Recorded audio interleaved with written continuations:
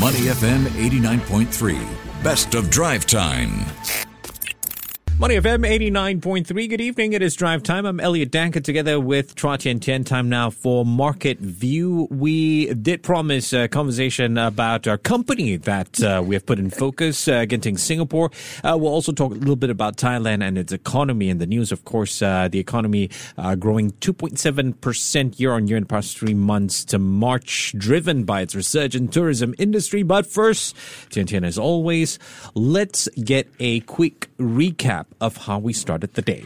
Right, Elliot. So Singapore shares actually started the week or the day lower after US equities ended down on Friday. So in early trade, the Straits Times Index was down 0.1% to 3,204 points after 63 million securities changed hands in the broader market. But as we look at the closing numbers, we would realize that the STI actually closed up today. It is up 0.19% in the green at 3,214 points. In terms of value turnover, we are looking at 888 million Sing dollars. Now, gainers outnumbered losers 285 versus 271. Top advances, Jardine Cycle and Carriage, DBS and UOB. And top decliners, Neo Incorporation, USD, Multicam and AEM Sing dollars. Now, in terms of companies to watch for today, we have Genting Singapore. Now, Genting Singapore announced on Friday that its net profit more than tripled year on year to 129.2 million Sing dollars for the first quarter ended March. But this doesn't seem to be a reason for optimism if we deep dive into the numbers, particularly the quarterly numbers. Now, elsewhere, investors continue to monitor more developments out of the US, including plans to resume debt ceiling talks tomorrow and the meetup between Tesla CEO Elon Musk and Samsung Electronics Executive Chairman J.Y. Lee, and the odds of a possible alliance on that front. Now, let's break down all of these with David Kuo, co-founder, The Smart Investor. Hi, Mr. Kuo. Welcome to the show. Hello, Tian Tian. How are you? Good. How are you? I'm very good. And by the way, Elliot, Yes, we've sir. actually got a piece of silverware in our cupboard. Did you notice? Yes, for the women's team. Congratulations, David.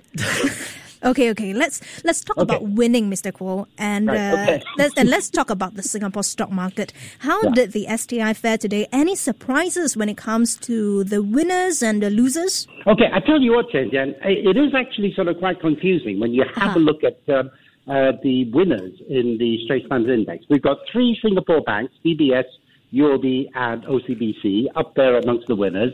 Then we've also got some real estate investment trusts or REITs. It's almost as though the investors can't decide whether or not interest rates are going to remain high, which would actually be good for the banks, or whether or not interest rates have topped and are likely to come down, which would then be good for the real estate investment trust. So maybe there's some kind of bifurcation, some kind of separation in the market between those who think that interest rates will continue to be high and those who think that interest rates will start coming down, which is why we've actually sort of got both the REITs and also the banks up there amongst the winners. So that was my quick take on the Straits Times Index. We have a few companies that we want to zoom in on. One of it in particular, ST Engineering. The technology engineering group reported today revenue of 2.3 billion Sing dollars for the first quarter.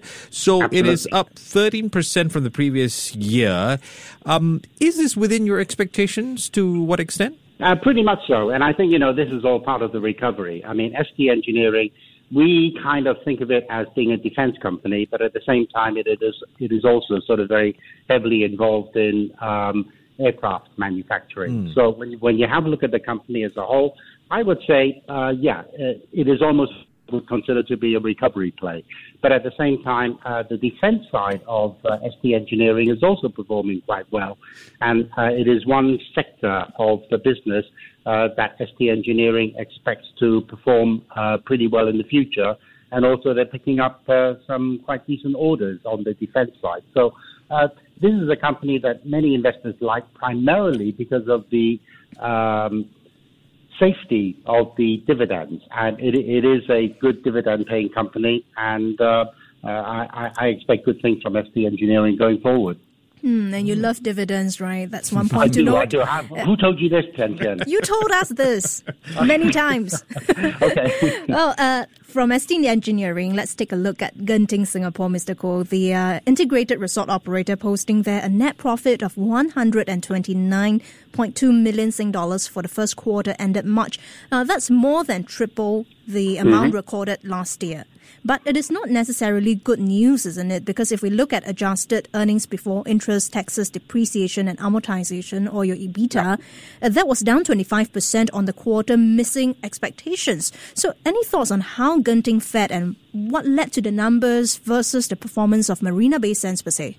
Okay, right. Some people are never satisfied, are they, Tian Tian? Yeah, I mean, despite the fact, a company like Genting comes up with extraordinary results, people are still never happy.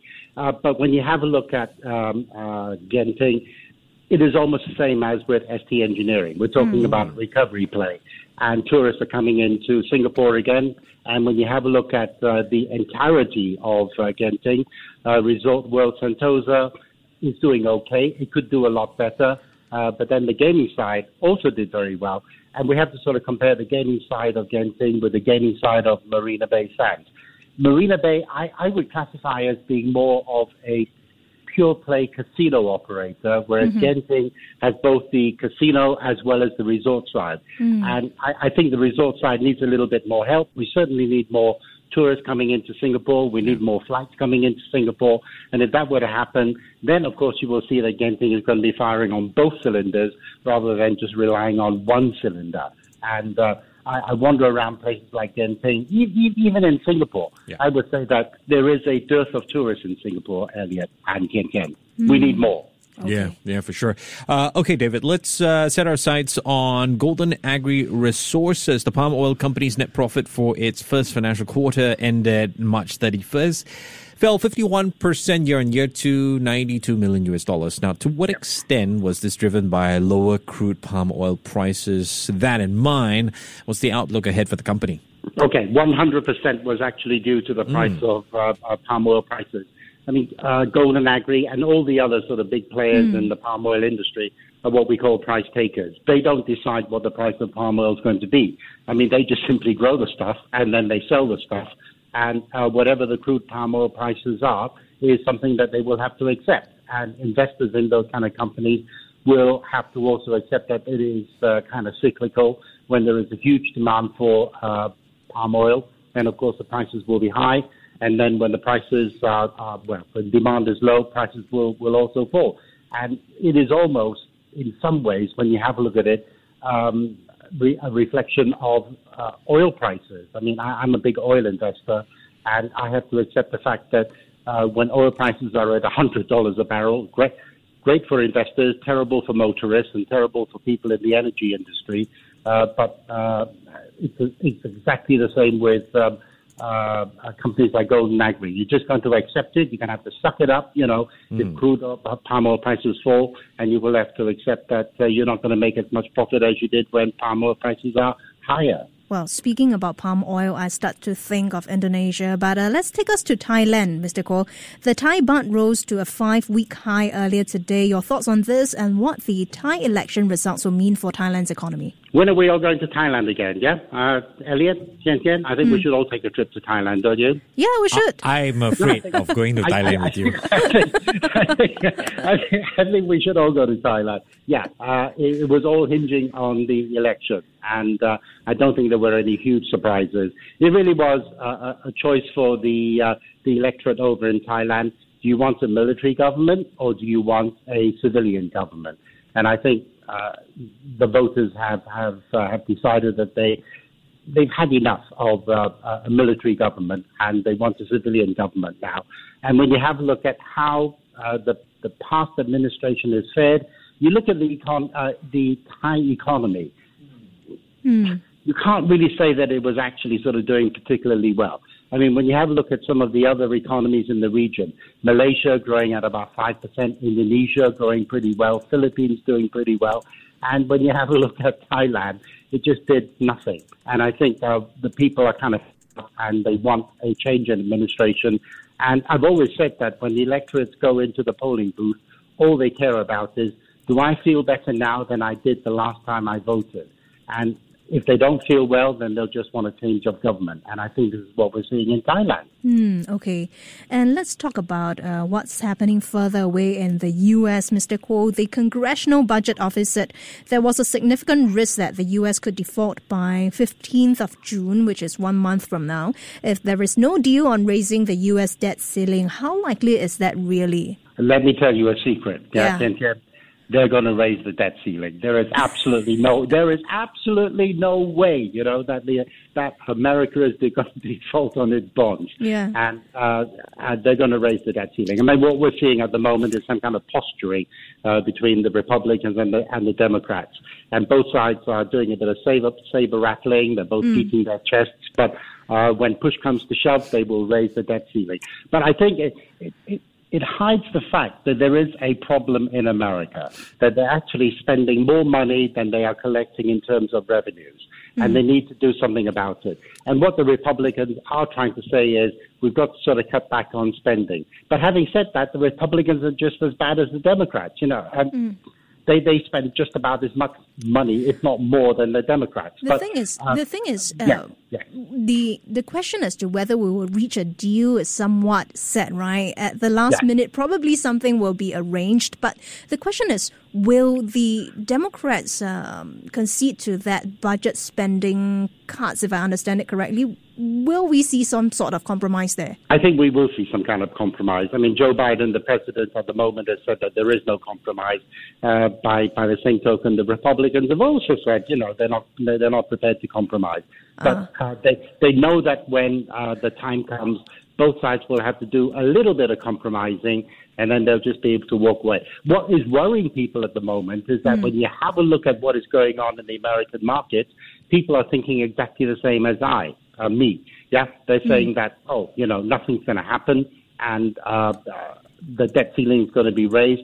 And so therefore it gives both sides very little excuse to back away. What they really want is for the stock market to wobble. Then they can turn around and say, oh, look, we can't afford to have the stock market wobble. It's not our fault, it's the market's fault. We're going to have to raise the debt ceiling. But we still have a few weeks to go. And what we really want to see is both sides sitting down and agreeing something. What is quite interesting is that Joe Biden has said that he will be attending the G7 meeting. Now, if the budget was that big an issue, he wouldn't be going to the G7 meeting. So it's almost as though that they've had some private phone calls, the two of them, and I think we will be seeing some kind of announcement fairly shortly that the debt ceiling will be raised well before June the 1st or June the 15th. What we are seeing now is the mere threat of a default that's weighing on markets. Absolutely, yeah. Okay. Some people are getting quite jittery at the moment. Just like, some Manchester United supporters thinking that they were going to be able to beat Chelsea again in the FA Cup women's final. Lo and behold, what happened? Chelsea won, right? Yes. Yeah. All hail Chelsea. Okay, I think I'm seeing sort of like a Republican and Democrat play over here. And blue and red, actually. Okay. Yeah, okay. Red and blue. Yeah. Let's wrap up by talking about two tech firms, one in South Korea and one in the US. Now, according to Yonhap News Agency, Samsung Electronics Executive Chairman J.Y. Lee and Tesla CEO Elon Musk, they met in the U.S. last week, and the two companies are looking at possibly joining forces to develop chips for fully autonomous vehicles. What's in it for both parties for them to think that this is going to be a worthwhile venture? Well, the thing is, there's no point Samsung just going out and developing chips. What they actually need to do is to say, what kind of chips do you want to develop, right? Yeah. And whether or not we're capable of doing it. So clearly, Samsung and Tesla have to sit together. And then Tesla has to say, these are the kind of chips we need in order to make autonomous vehicles, self-driving cars. And can Samsung do it? If Samsung can't do it, then, of course, there is another big semiconductor factory also in this part of the world called TSMC, who will step in and do it. So I think they're doing exactly the right thing. So Tesla will have to tell Samsung what they need, and Samsung will have to come back and sort of say, yes, we can do this and we can manufacture this. And of course, this is going to be a pretty big market for both companies. If we are going to see autonomous vehicles, I don't know about you two, but I'm not entirely sure I want to get into a car without a driver, quite frankly. I don't know. Having said that, we have driverless trains here in Singapore, which seem to sort of operate pretty well. But there is somebody actually operating the train anyway, isn't there somewhere? Yeah. Yeah. But in the case of these autonomous vehicles, I'd be a bit scared if I saw a car coming towards me without a driver, wouldn't you? Well, I guess time will tell, Mr. Kuo, really. Yeah. Yeah, time will tell. Okay, so time will tell, the phrase for today. Thanks a lot, Mr. Kuo. And Chelsea are the winners. Chelsea beat Manchester United. Okay, thanks a lot, Mr. Kuo. That You're was welcome. David Kuo, co-founder of The Smart Investor, and hopefully we'll bring you more market news and football news next week on Market View. Before acting on the information on Money FM, please consider if it's suitable for your own investment objectives, financial situation, and risk tolerance.